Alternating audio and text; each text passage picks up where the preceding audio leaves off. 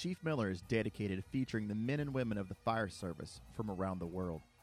Chief Miller has a family of content creators who feature great people doing great things, making the fire service a better place. Make sure to follow along as Chief Miller creates, shares, collaborates, and features the special people who call themselves firefighters. Follow along on Instagram at Chief_Miller. Find him on Twitter at Chief_Miller_. Like him on Facebook at Chief_Miller1. And watch for all the podcasts featured within the Chief Miller media family. Make sure to check out ChiefMillerApparel.com for all your fire service apparel needs. The Can Man Radio Show is proudly sponsored by some great firefighter-owned businesses, and we're going to talk about them here for a second, starting with my friends Peter and Nikki from AxeCaps.com. If you're in the market for some quality apparel, what about direct-to-garment printing? Are you looking to bring your own brand out to the world? Well, go check out AxeCaps.com today. Peter and Nikki will be sure to take care of you. Also, Ian Sargent from South Florida at SGT Firebags. That's Sargent Firebags, SGTFirebags.com. If you're in the market for a washable radio strap or a clean gear bag to protect you from the carcinogens out there, reduce that risk of cancer exposure, guess what? SGT Firebags has you covered. Use CanMan for 10% off. And my brother Herb Tyler from NRC, or National Rescue Consultants. If you're looking to get USAR educated from some of the best out there, go check out my brother Herb Tyler at NRC.com. That's National Rescue Consultants. Hey Canners, it's time for 30 minutes of unadulterated and uncensored shenanigans. Get ready to call HR because you're going to need sensitivity training after this. Gear up because it's going to hurt worse than RIT training in July. Welcome to the Can Man Radio Show with your host, Jason Liska.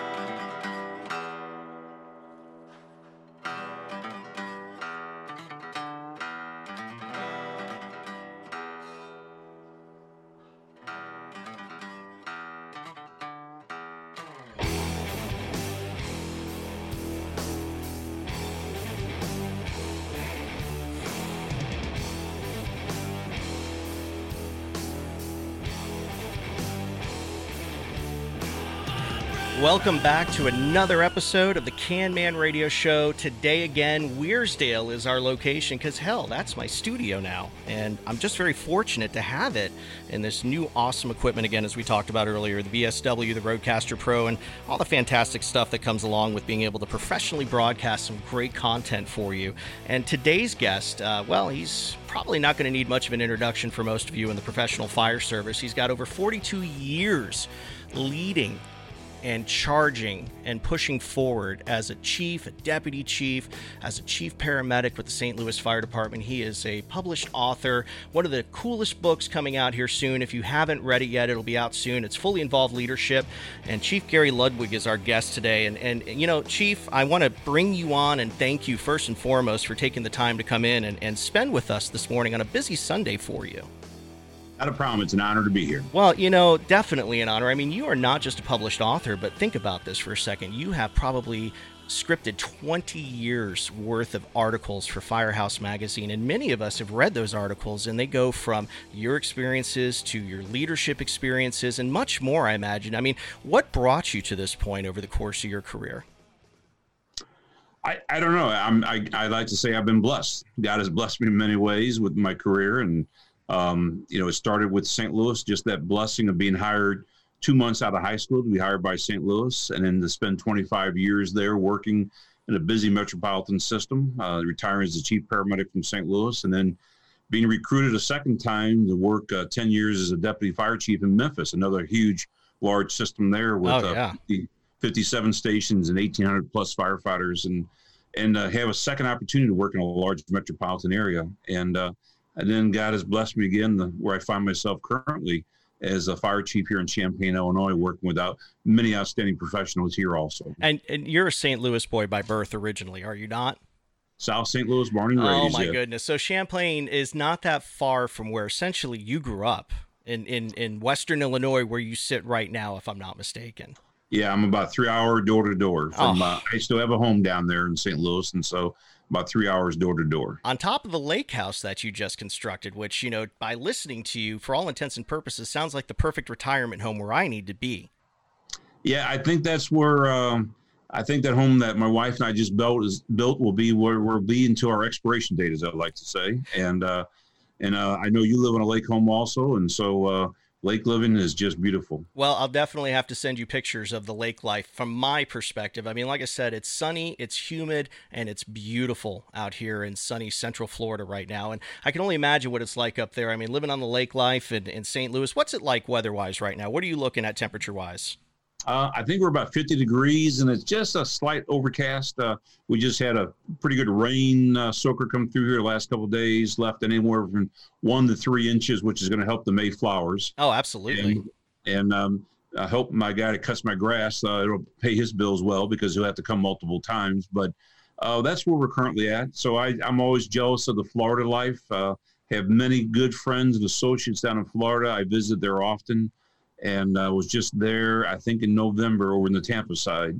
And I love those West Coast sunsets off that Gulf. There's nothing more relaxing. It's funny, as a Midwesterner as well, I got to tell you, the Tampa area, or Tampa, if you want to go by the new Tom Brady standard, or the Gronk standard, whatever you want to call it now, a lot of people from the Midwest actually retired to the Tampa Clearwater area. And my grandparents, who were from Schaumburg, greater Chicago area, they did the same thing. They retired to Clearwater, and I fell in love with that area. It's just so peaceful, relaxing, and the Gulf of Mexico is just a far greater body of water. No questions about it as far as just the scenery, the clarity in some areas, and then, of course, the dolphins you get to see, which you don't see on the East Coast very often. No, not at all. And I agree, man. Those West Coast on Florida, those sunsets, they down in the Keys, and you just mentioned Clearwater. That's where I was in Clearwater. And in October or September, before that I was in Greater Naples, Florida, down in the Fort Myers area with the Greater Naples Fire Department down there. My good friend Kingman Schultz, who's the chief down there. Mm-hmm. Again, beautiful sunsets, and it's just I know my lake is nice, and we have I face west, so we have some nice sunsets there, but I like swimming in my lake. I don't have to worry about alligators. Let's put it that way. So yeah, that's the only downfall to swimming in a body of water in Florida, whether it's a pool, a lake, or a canal. You're always going to have to worry about the bitey things like the alligators and the snakes. So, we make do, though. I mean, growing up in Florida, I've swam in my fair share of canals and lakes and boogie boarded and all those different things in the ocean with the sharks. And I've been very fortunate, I guess. But up north, it's a totally different environment. I mean, you have less things to harm you in those bodies of water. You can just really enjoy them. But one thing, if you get the opportunity the next time you're down here, is go visit one of the springs if you haven't already.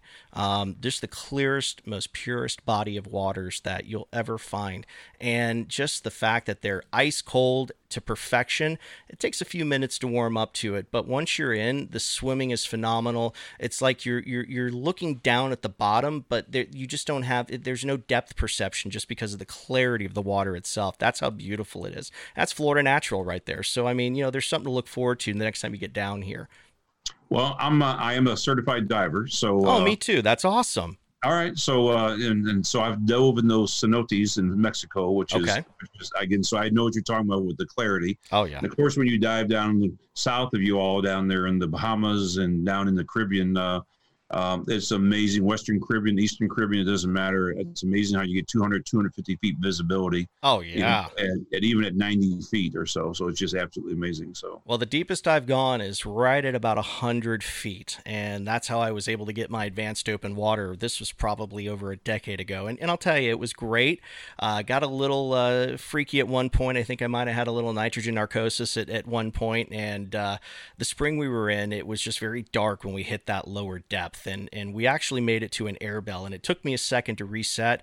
But once I did, I realized there was nothing to fear. So we revisited that depth again and did it like a champion at that point. And it's probably been a good 5, 6, 7 years since I've been in the water. And all my friends are now starting to take up diving. And here comes COVID, and now everything's changed. And our society has taken us away from being able to enjoy the outdoors. So I'm hoping that we can return to some normalcy, because I'd really like to get back in the water and dive once again.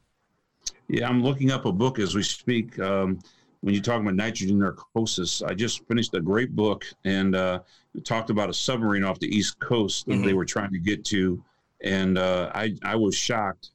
It's called Shadow Divers. Shadow Divers. Okay. Oh my! It talks about them they found a U-boat submarine off the East Coast they didn't know was there. Uh-huh. I forget what what the depth was, but I think they lost 2 or 3 divers from nitrogen narcosis. From diving to that. So it's a great book, and it's by a master diver that's used to doing those underwater wreck diving sort of things. I forget what his name is, but I recommend the book highly. Very entertaining. Well, there you go. And again, back to your books. You were talking earlier about fully involved leadership, and just give me a brief synopsis of what brought you to write this book. I mean, you are a leader. You are a consultant. You are a published author in many aspects of the fire service, not just in the Firehouse Magazine realm, but I mean, you're a speaker.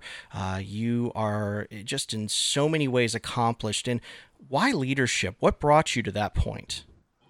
Well, leadership is something that I truly enjoy because I want to make things better. Okay. I want to improve things. I don't want to be in a passive way, just sitting there and watching things happen without having some input into it to make it better.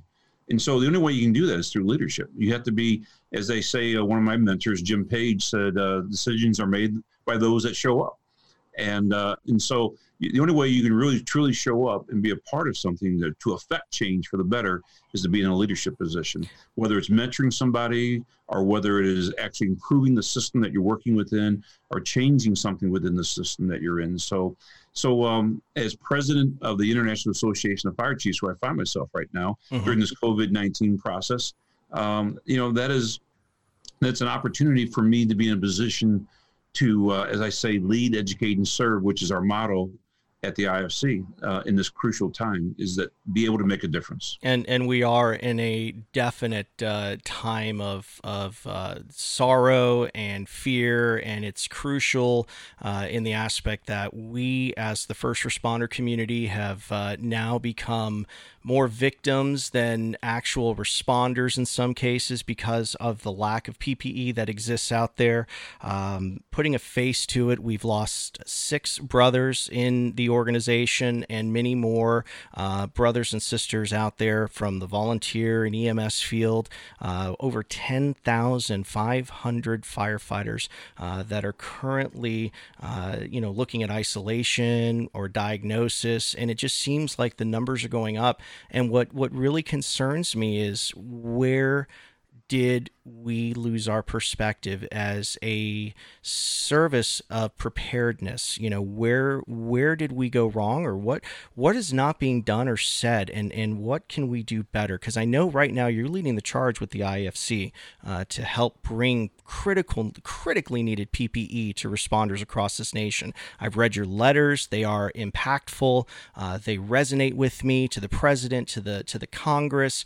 Let's talk about that for a second. So what are we facing right now from your perspective, and where can we change? What do we need to do to change?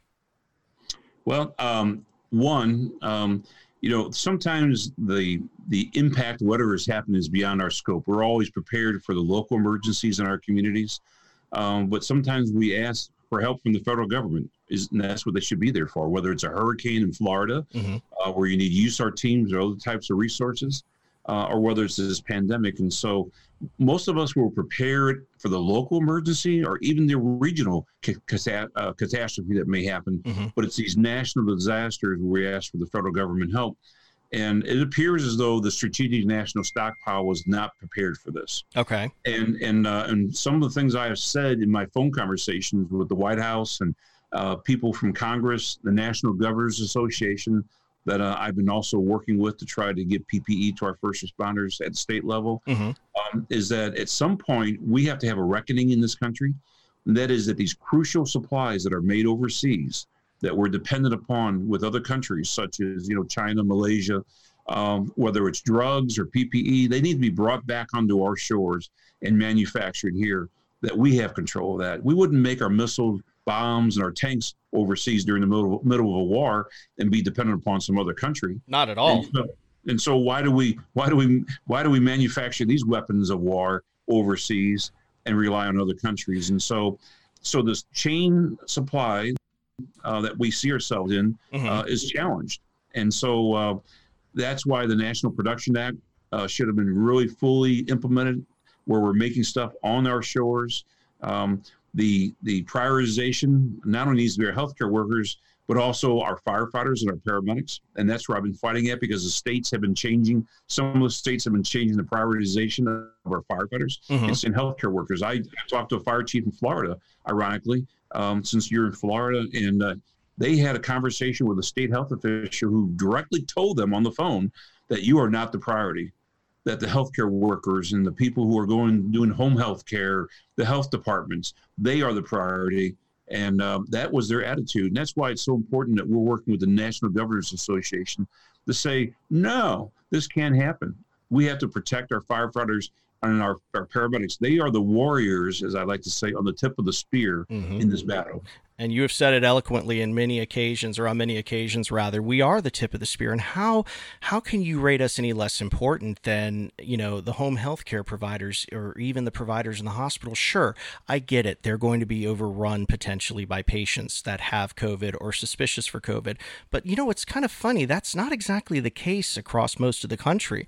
If you look at hospitals in general, except for the hot spots, you're not seeing a significant increase or uptick in patient counts as far as it goes. In fact, my understanding is you're seeing hospitals, conduct furloughs or layoffs of certain key, elements like nursing staff and doctors and, internists and so on and so forth. So if the messaging is going to be that they take priority, how come it's us that takes the back seat when we're the first response, the first responders who require this PPE, who are going to be the first in contact 100% of the time before they even set foot into a hospital?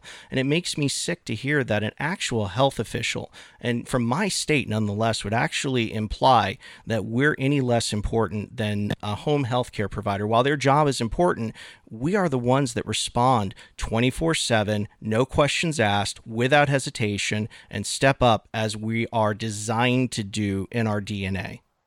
Roger that. And I know as of last week that Florida has received, and I have all these numbers from other states also, Sure. 2.9 million N95 masks. And this fire chief that I talked to, which is in Southwest Florida, he's got a good sized department, 15, 16 stations. I think it's 16 stations. He's received 40 of those, 40 out of 2.9 million that have been delivered to the state through the Strategic National Stockpile. Now, I was on a phone conference with the FEMA administrator last week, which is Pete Gaynor, and I point blank asked him, do you consider firefighters and paramedics the same priority as healthcare workers? And his answer was emphatically yes. I said, well, we got a problem then, because what you're handing out to your states is not getting to us. And so one of the things I've said to him is that just like the highway departments, the Department of Transportation, they give highway funding, federal funding to states for the interstates. Yeah. And there's conditions attached to that. If you're going to accept this federal funding, these are X, Y, and Z that you have to do A, B, and C, and X, Y, and Z. Absolutely. So I say the same thing with federal funding from FEMA, that if you're going to accept federal funding, strategic national stockpile equipment from the federal government, these are the conditions. And one of those conditions should be that firefighters and paramedics are the priority, when it's same priority as anybody else when it comes to PPE. Well, if you're going to treat the highway system as a critical component of the infrastructure for the supply chain, then you better treat the first responders as a critical component of the infrastructure for the supply chain of protection and service. Because when you cripple the services in general, I mean, I've never seen in my days, in 20 years of being in this profession, a contingency plan should we have X amount of members out because they're either in isolation or, God forbid, they contracted COVID, and we then, depress our ability to respond, or suppress it rather. We're talking about the potential to brown out stations, reorganize service levels, diminish ALS service to BLS service. And that's not just my department. There are departments across this country that are putting those levels of contingency plans in place. And it's all because we are running out and finding it increasingly more difficult to just get a simple mask. A mask that can protect us from being exposed beyond, this COVID virus, this coronavirus that we're dealing with now. And that's one of the biggest and most significant concerns I have, seeing my responders, my crew. We're alternating people going in and out of houses that are suspicious. We don't want to expose too many people. And we're also throwing surgical masks over our N95s to keep them intact as best we can. I mean, it seems like we're doing the best we can, but obviously we could be doing better. Yeah, I agree. And that's where our federal partners and our state partners need to step up. What we're experiencing is beyond our capabilities and beyond our scope. It's no different than if you were to have a hurricane or earthquake in Florida or some other state. You're going to need federal resources to come in and help you. They are not, the first responders, but they are the supplement to us. They're not usually there to run the show, but they are there to provide the resources that we need. And so that is why it's so critically important that the federal and the states be prepared and equate and treat us the same priority as others. Well, and that being said, you would think that we'd learn from the lessons of Katrina, Andrew, 9/11, Ivan hitting the Panhandle in Florida. Wilma, the list goes on. Yeah. I mean, we always learn something. Rita. Oh, gosh, yes. Oh. I mean, in our lifetime, we've seen tragic, catastrophic natural disasters occur. Why is this any less important? I mean, we should have listened from our previous, or not listened, but we should have taken something, and I feel we have, but it seems like with every pandemic disaster, whether it's natural, man-made, there's always mistakes being made and something to be learned from. So what do you think we can learn from this point forward? What are we going to do to move forward? Because Corona is not going away, and it's only going to evolve and potentially come back different, if not worse, and have a greater impact down the road. Well, I fear, because I'm an avid reader, and several years ago I read the book The Great Influenza. It's a great book that talks about the 1918 world pandemic that occurred with the Spanish flu. And so I had to pull that back out and read it again. And it's, oh my God, we're repeating some of the same mistakes that we did in 1918. Right. And so, so hopefully we learn from this, because what happened in 1918, and I fear, and I hope it doesn't happen here, is that the virus mutated. And actually the second wave of the virus was the most deadliest in 1918. And so that's what I fear here before we can get a vaccine. And even if you do get a vaccine, it's going to mutate. So that's we need to start preparing now. There are the different phases. There's mitigation, preparedness, the response itself, and then the recovery. Yep. And we can't just start at the response phase. Well, and we can't become complacent either as we start to reopen our nation, because once we start to lay down our arms or our awareness, then that's where we're going to find the resurgence, like you said, with the influenza of 1918, the Spanish flu. There is going to be a potential greater impact. And so we obviously need to know that as we open the states, as we start moving forward with life, as hard as it is for me to say this, life has changed for us as we know it, for the unforeseeable future. And there's no telling when we'll have a vaccination, when things will start to level off. I mean, it takes time, obviously. I mean, I'm grateful we have better technology, stronger medicine practices, more resources, more access to resources, in the sense of, being able to provide greater access to these types of medications that are going to be out there or created. But it's still not in the foreseeable future, at least to my understanding. No, I agree. And, and thankfully we do have a better understanding of science and medicine than we did 100 years ago in 1918 through 1920. And, but it's still, viruses have been around since the, forever. And, you go back in that book I talked about, they kind of lay out some of the history going back to 13th, 14th, 15th century with the bubonic plague, the Black Plague, and those sort of things. Sure. And that's actually where bloodletting came, believe it or not, is that they knew there was something in the blood that was causing these viruses or causing these problems. So naturally, the natural common thinking was, well, we let the blood out, we'll let the virus out. I mean, it makes sense back then, right? It made sense to those people. And so I'm sure some of the things that we're doing today, if we have another pandemic 100 years or 200 years from now, they'll look back on what we did, try to learn, but then think some of the things that we might have done were barbaric in a way. So not just masks themselves, but putting this in perspective of PPE in general, what are we most in need of? What are we missing the mark on that we could definitely do better on? And I say this because think about the industries that have shifted production. We're talking about auto industry and various others that have now become, the facilitators for creating ventilators, right? So now we've utilized them and their resources to go ahead and get these ventilators built and out into the system. What can we be doing? What could we be doing as a nation, as industry, to help better prepare us or help us get what we need? And what is it that we need more specifically? Well, in my opinion, it's kind of what I talked about before, is that Congress at some point, we have to have a reckoning and a serious conversation in this country that, it might be cheaper to make stuff in Malaysia and China. Mm-hmm. And that's what the companies are making their profit at, because they're paying somebody 47 cents an hour or whatever it is to make them N95 masks. But again, we wouldn't make our bullets, our guns, and our tanks overseas. Not at all. So and be reliant on some country to cut us off. So why are we making these weapons of this war, this coronavirus war, overseas? And so I think that's one thing we need to be doing, is start producing our products like this on our soil. Mm-hmm. That National Production Act, that should have been, I look back at World War II when my parents, were actually, my dad fought in the South Pacific in World War II. Overnight, companies started producing tanks and jeeps and weapons of rifles, belt buckles.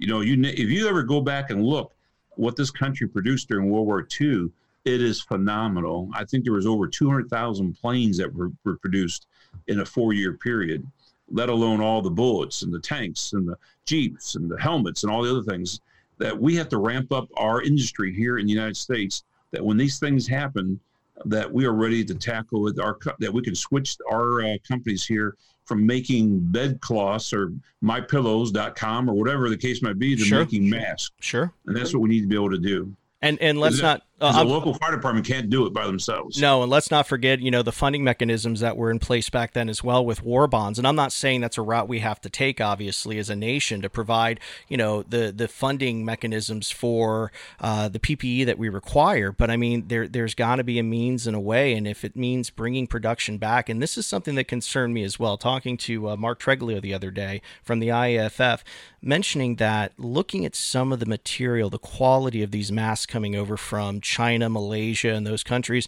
they don't meet the same standards that we require when it comes to providing protection. So it's almost imperative that we bring those standards back to this country and we start going into production efforts to provide the PPE out there, whether it's a mask, whether it's a gown, a face shield, a respirator of some sort.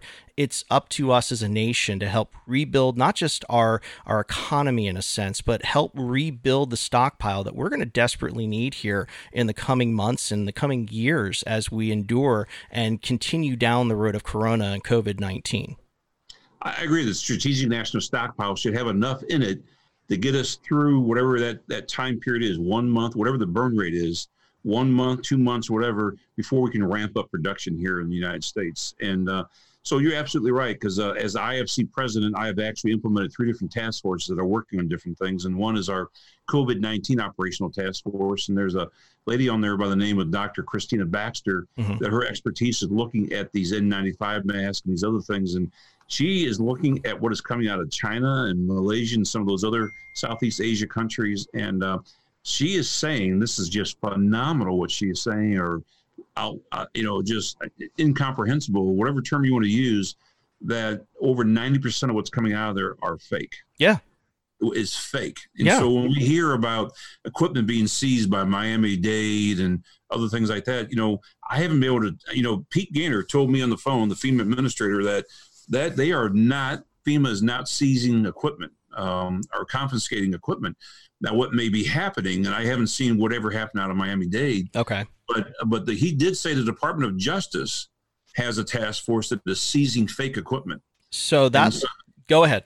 So that may have what been happening in Miami-Dade. I'm not sure. I haven't seen any follow-up stories on that, but he said that's the only thing. So when you hear these stories about equipment being seized by the feds, he said that may very well be the Department of Justice seizing fake equipment. See, that answers my next question, because we were talking about this the other night as well in in my interview with Mark, and I asked where did these 1 million masks go? What could have possessed the Fed to say, nope, we're going to take this PPE away and we're going to go ahead and just claim it for ourselves or redistribute it across the country? But that's a very plausible thought process there, where maybe we were getting fraudulent materials or fake materials, and so the Fed caught onto it through their task force and said, nope, we have to take the hit on this. We're going to have to pull them from the stockpile and find a way to provide with better equipment, safer equipment, which by the end of the day is what we're going to need at to win this war, or at least to get ahead of this battle.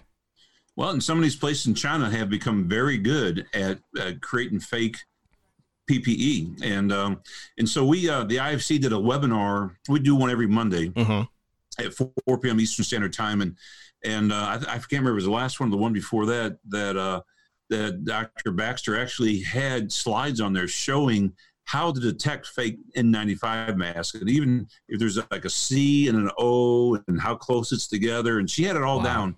And it is amazing how much fake stuff is coming out of there that we think we're protecting our firefighters and our paramedics, and it turns out there's fake stuff. Actually, some leaked into the FEMA stockpile and got distributed in Missouri. Before they distributed out to all the fire departments and healthcare workers in Missouri, and they had to actually recall that because they found out they were fake.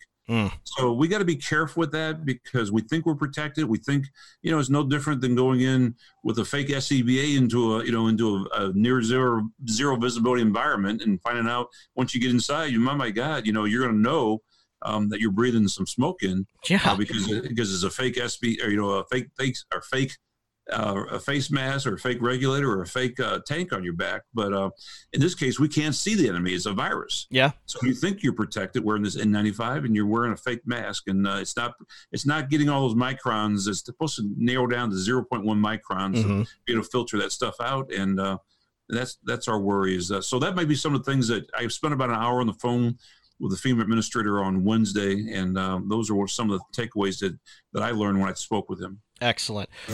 Well, I know that you have a million things going on, and I want to take a moment again to thank you for coming on the show today and sharing your perspective, what the IFC is doing, you as their head, as their leader, their president, and the efforts you're putting out there. You're putting a face to this from the leadership side. You're stepping up and hitting Congress head on, the president of this United States, and all of the management teams, FEMA, and so on, and you're telling them it's time to start fixing this for everybody. So go ahead. Before we cut off, I got to talk about one more thing. By all means, Chief. By all means. So, yes, I have written a letter to the president and the Congress. I'm asking for $5 billion to be put into SAFER. Okay. And $5 billion to be put into AFG. Okay. Those are just some of what we're going to need. Those are not wants, as I tell them. Those are needs that we have in the fire service. I'm asking them to fund those in the next stimulus bill. And so we're doing what we can right now to educate Congress on our needs. Yep. There's a lot of noise up on Capitol Hill. But I will tell you, at some point, I'm going to do a call to arms. Okay. I'm going to ask every firefighter in this country, whether you're volunteer or whatever you are, to call your representatives in Congress when we get some language in the bill that this is a need, not a want. And we want them to call their representatives, to call their offices, write them letters, whatever we have to do to tell them this is what we need for the fire service. We need to be heard on Capitol Hill. And so that call is going to be coming soon. I'm not sure exactly when. We're waiting to see what the language is that comes out of the stimulus bill. But I encourage every firefighter. I don't care what patch you have. I don't care you're paid or not paid. We need to talk to our representatives and get this funding that we need. Amen, Chief. And that's exactly what I was looking for the closing. And I'm glad that you jumped in and threw that in there, because it was going to be, what do you think we can do next and where are you heading? So phenomenal. Thank you. And is there a website or anything you want to share through the IFC that members or just firefighters in general can go to and research more about COVID and the efforts of the IFC? Sure. So it's iafc.org. And that landing page will take you to all our resources that we have for COVID-19, which we have impact dashboards. We got one right now looking at the economic impact. We've had about 1% of the fire departments respond to that so far. That looks right now, or I checked this morning, it's over $400 million in economic impact to those departments of lost revenue that they're seeing. If you were to parlay that out to all the fire departments in this country, whether they're volunteer, combination, or paid, we're probably looking at about a $40 billion loss in revenue to those departments that we need. You know, I'm already hearing stories of firefighters that have been told that you're going to be laid off. I know some cities, or small communities, I should say, that have very little tax revenue coming in that already have laid off firefighters. Yes. I talked to one chief out of 195 on his staff of firefighters. They're talking about laying off 36. The list goes on.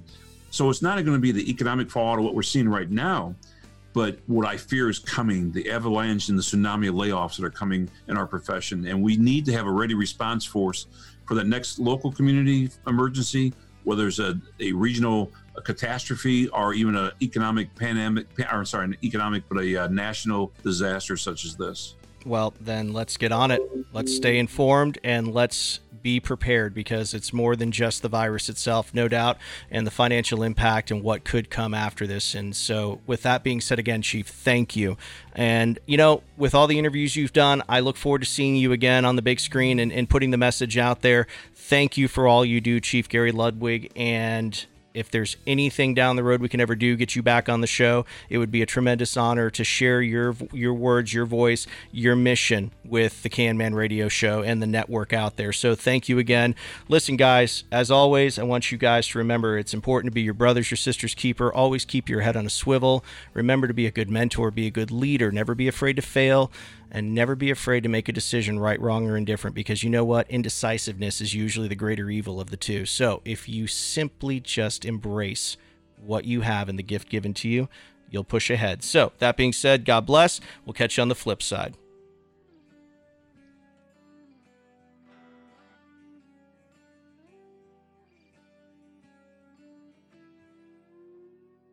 Hey, guys. And if you're looking for other great content out there, then check out some of my friends, starting with my good friend Steve Green from the 5 Alarm Task Force, and then my buddy Rob Polick out of Passaic with Flow Invent.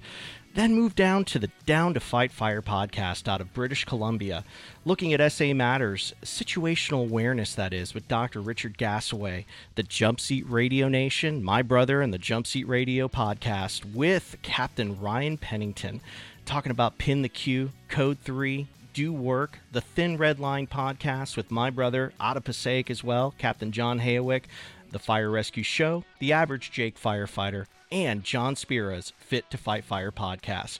Go check these brothers out. I know they'll appreciate you stepping up and listening. They'll always be there for you. Take care.